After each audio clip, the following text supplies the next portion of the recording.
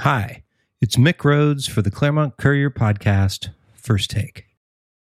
This is Claremont Public Schools see COVID cases rise again. Reporting on COVID-19 among Claremont Public School students is an unpredictable job.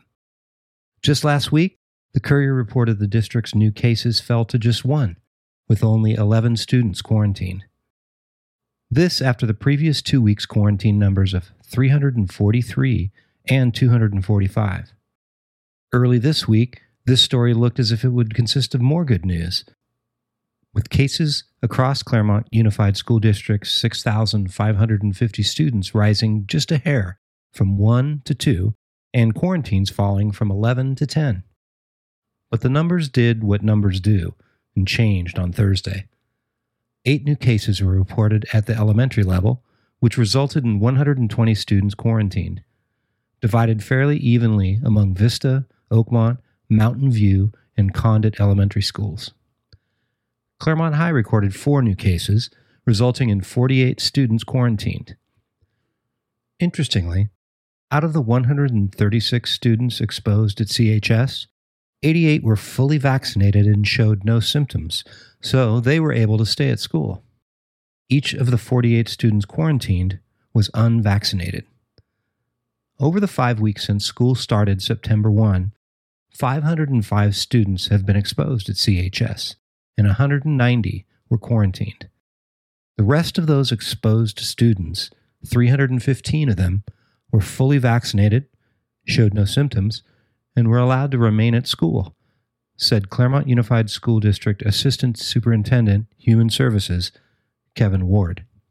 We continue to really encourage parents to do their research, learn about the positives of the vaccine, and get their students vaccinated. The breakdown on new COVID cases at CUSD is as follows. Condit Elementary, which inexplicably leads the district in confirmed COVID infections, added 2 new cases this week, bringing its total to 17 since school began September 1st.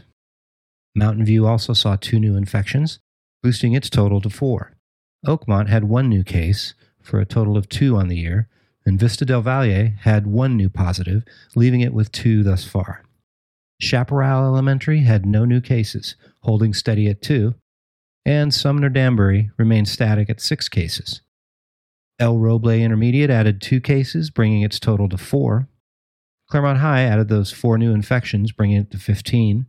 And both Sycamore Elementary and San Antonio High remained COVID-free. All these numbers were holding as of 9 a.m. Thursday.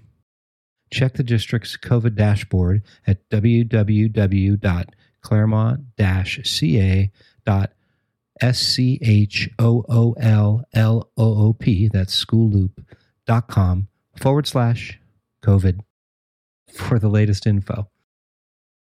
Among this week's 48 unvaccinated kids at CHS who were sent off to quarantine, all were in close contact with a COVID-positive student, meaning within 6 feet for more than 15 minutes. The contact tracing for these cases is somewhat fascinating. When a positive case is confirmed, tracers pull the seating charts for each of that student's classes, look at a 6-foot radius of where that student sat in each class, and then contact trace on all the students that fall within that radius. Ward explained. So for, one student, 5-6 classes, you pull that 6-foot radius from those 6 classes, contact trace all of those kids. So out of the cases that are there right now, the 4 cases that are there right now, you have 48 students that are quarantined due to not being vaccinated, and 88 that were also within that circle that are able to come back to school.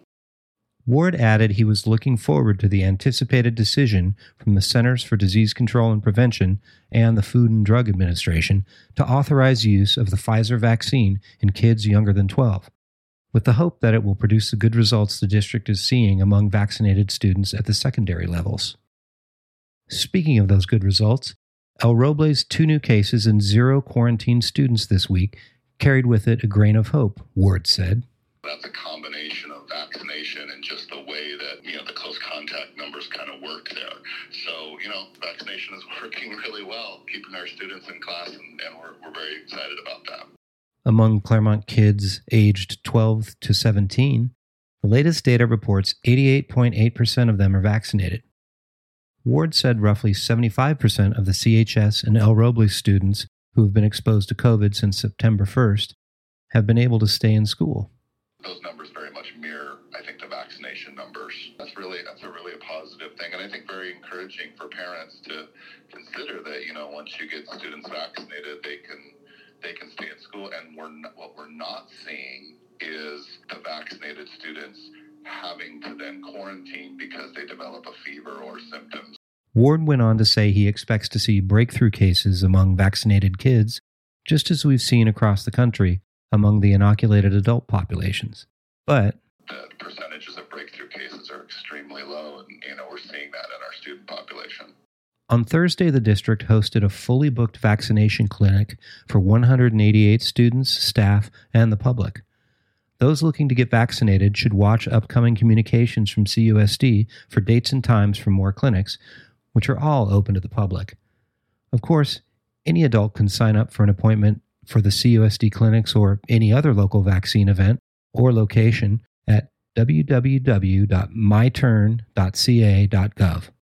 Locally, Hendricks Pharmacy and CVS are offering appointments for first, second, and qualifying third booster doses of the Pfizer vaccine. Ward reiterated the effectiveness of the vaccines among Claremont secondary students.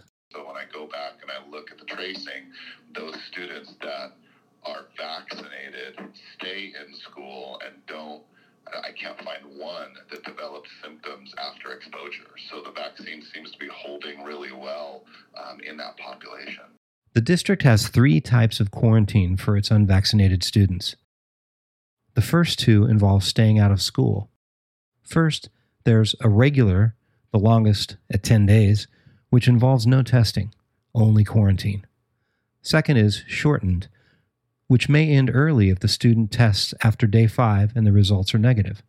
The third, modified, allows unvaccinated students to remain in school if the exposure occurred at school and both the exposed student and the infected student were wearing masks correctly, both indoors and outdoors. 2, the student agrees to undergo COVID tests twice per week and provide the results to the school. 3, the student monitors for symptoms for 14 days after the last exposure. 4, the student agrees to wear a mask indoors and outdoors at all times and stays 6 feet away from the other students while eating. 5, the student agrees not to participate in extracurricular activities or childcare for a to-be-determined length of time. District Superintendent Jeff Wilson said in an email Monday that more than 90% of CUSD certificated staff have been vaccinated, along with those 88.8% of Claremont's 12 to 17-year-olds. The district has tested 992 people at its 2 testing sites since September 8th, with less than 5 students and just 1 faculty member testing positive. Quote, "All in all, we're currently in a good place and are growing more confident by the day that a corner has been turned," unquote. Wilson wrote in the email, quote, "This is not, however, the time to let our guard down, and we will continue to look for opportunities to expand our testing and vaccination efforts while observing and enforcing policies and practices that help mitigate the possible spread of the virus," unquote. The district's COVID dashboard lists the latest statistics on infections on its campuses and is updated throughout the week. It is located at www.claremont-ca.schoolloop, that's schoolloop.com/COVID. This has been Mick Rhodes for the Claremont Courier podcast First Take. Thanks for listening.